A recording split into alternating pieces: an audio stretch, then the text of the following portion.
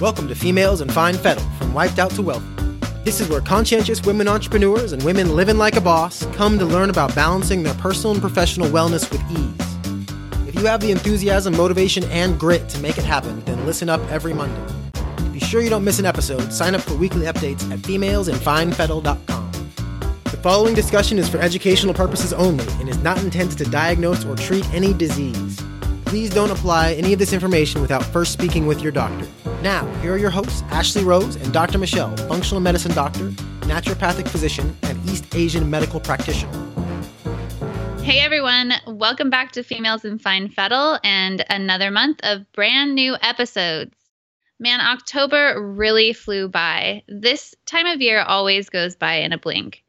Last month, our theme was abundance and harvest, and so we kicked off the month exploring the ways in which seasonal eating can benefit your health and gave you some great resources to get on track with eating as fresh and local as possible, while also supporting community farmers. The following week, we chatted about clearing out the emotional clutter in life in order to make room for more meaningful relationships, creativity, time, vacations, and just a more positive life experience overall.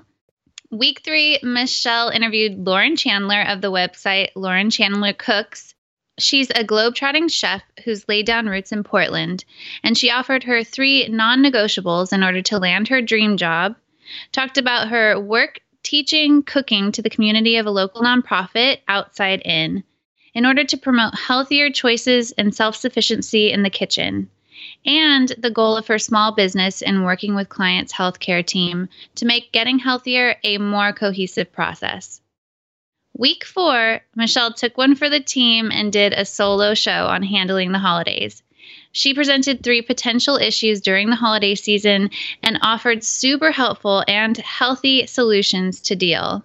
Potential hazard signs being the obligation, expectations, and feeling awkward. And week 5 of the long month of October was all about Halloween, and rightly so. So if any of those topics pique your interest, please go back in time and give it a listen. And if you ever have topics you would like us to cover, we'd love to hear from you. Just head on over to femalesinfinefettle.com and click on Contact on the upper right side to send us a message. All right, I'm winded. Still feeling super stoked about this time of year, mainly for the food and crisp weather. And speaking of the latter, I know many feel the same. This time of year is like an automatic excuse to hibernate, cozy up, settle in, or nourish and restore, as is our theme for the month. But others definitely don't feel the warm cozies when winter chill comes on, so we'll get into that later. We'd like to hit some crucial points for you, starting with hormones. What is happening with our hormones during this time of year, Michelle? Yeah, so I just completed a couple live webinars this past week, and they were awesome. It was so much fun, and I actually had such a great response from the live attendees that I think I might plan another webinar for next month. In last week's series, I covered the 5 root causes of every hormone imbalance, along with some great tools, strategies, and tactics women can use to shift the trajectory of their health and hormones naturally. So if this sounds interesting to you, be sure to get on the email list to stay up to date on the next release.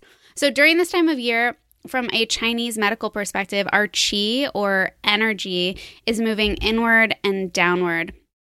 And when we think of the balance and interplay of yin and yang, this is a yin time of year, which means it's the perfect time to nourish our body and give it space to recharge and restore, hence the theme of the month.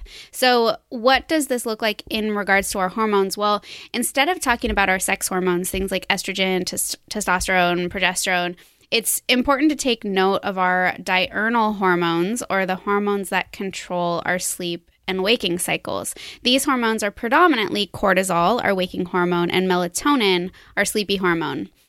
As the days get shorter, the interplay of these hormones also shifts, and it can dramatically affect our mood, our motivation, and especially our energy levels. So, Ashley, tell us a little bit about seasonal affective disorder, also known as SAD.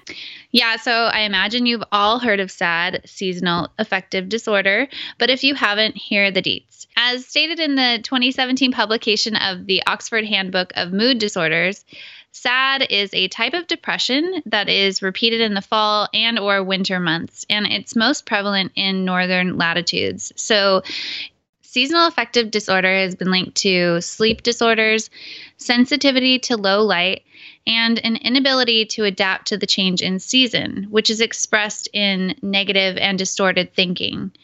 Do you feel negatively affected by the longer and colder days, Mish? I actually don't. I'm a winter baby and an introvert by nature, so this introspective time is really welcomed. I see it as a time to kind of hunker down, reflect on the past year, and plan for the upcoming one. I also love taking advantage of the opportunity to sleep a bit longer. It's like comfy pants 24/7 over here.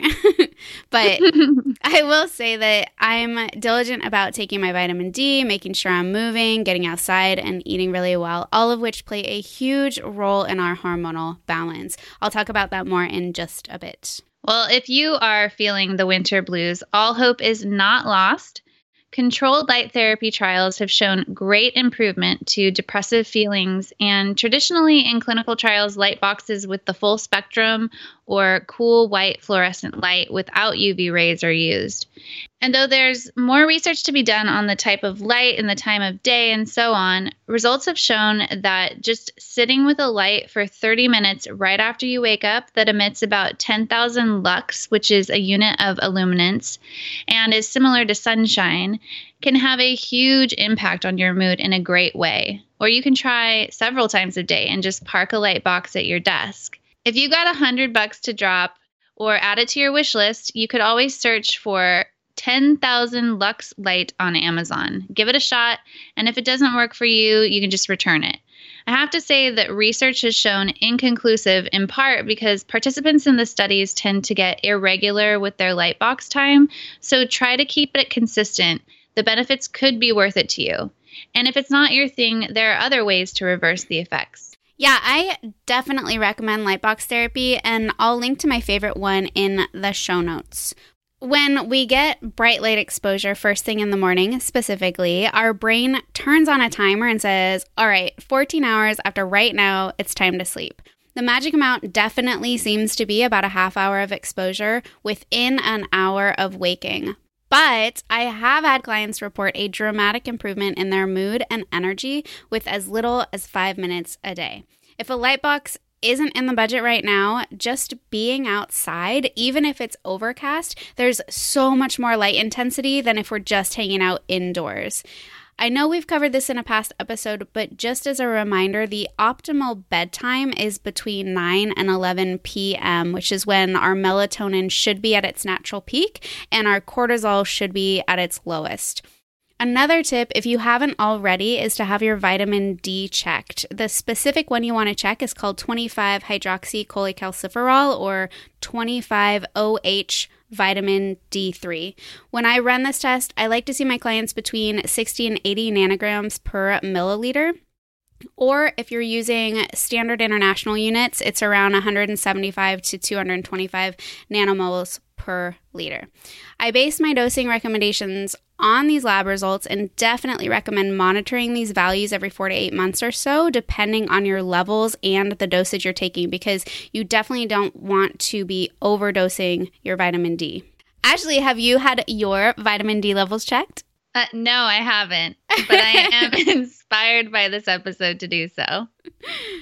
Good. Yeah, during the fall and winter months, I feel like my body is on more of a solar cycle or something, as in I go to bed relatively early compared to the summer months, sometimes as early as 8:39, which you say is a good thing. But then I rise as early as 5, which is kind of a bummer, though I prefer 6 a.m. I wake up rested, though, and in the darkness of early morning, I feel like the world is my own, and I have more time to prepare for my day, which relieves so much stress immediately.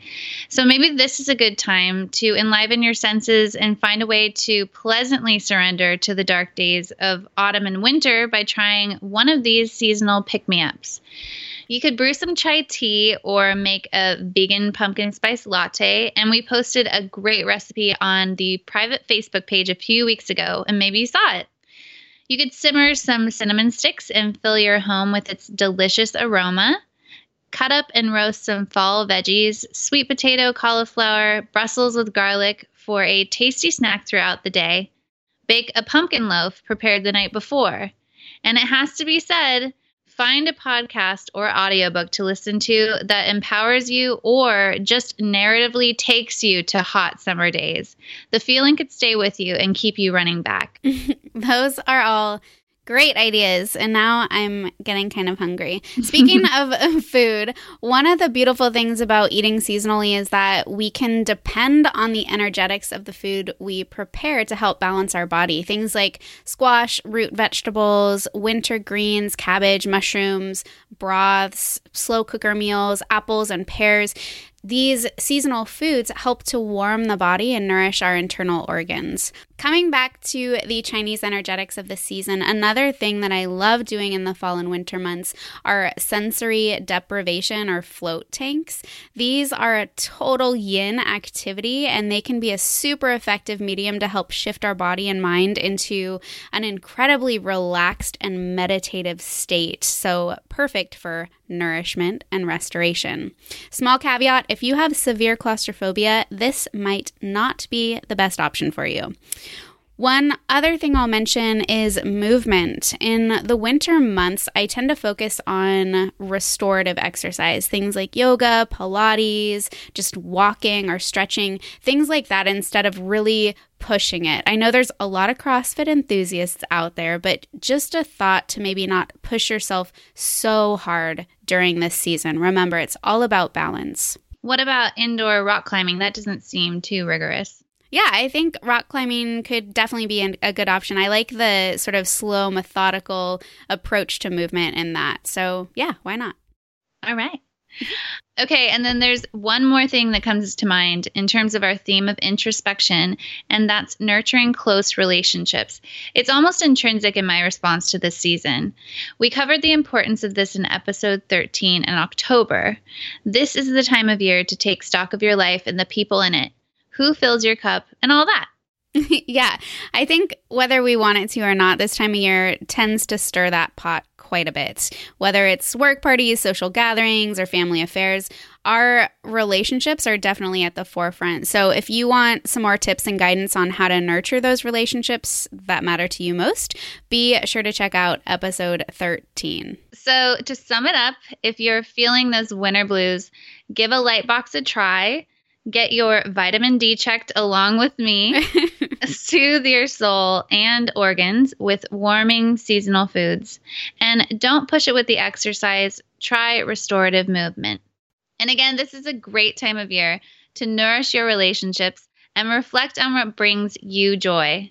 Yes, awesome. I hope you guys found some helpful information in this week's episode. And I cannot wait to meet you back here next week. In episode 18, we'll be getting a little bit more specific and talking about how to nourish and restore your body in preparation for pregnancy. So thanks for tuning in. Have a great rest of your week. Bye for now. Thank you for listening to Females in Fine Fettle, from Wiped Out to Wealthy, a podcast to fit your lifestyle. If you like what you've heard, please subscribe, rate, and review at femalesandfinefettle.com. If you have questions or topic ideas for upcoming episodes, we'd love to hear from you. Please be sure to tune in next week.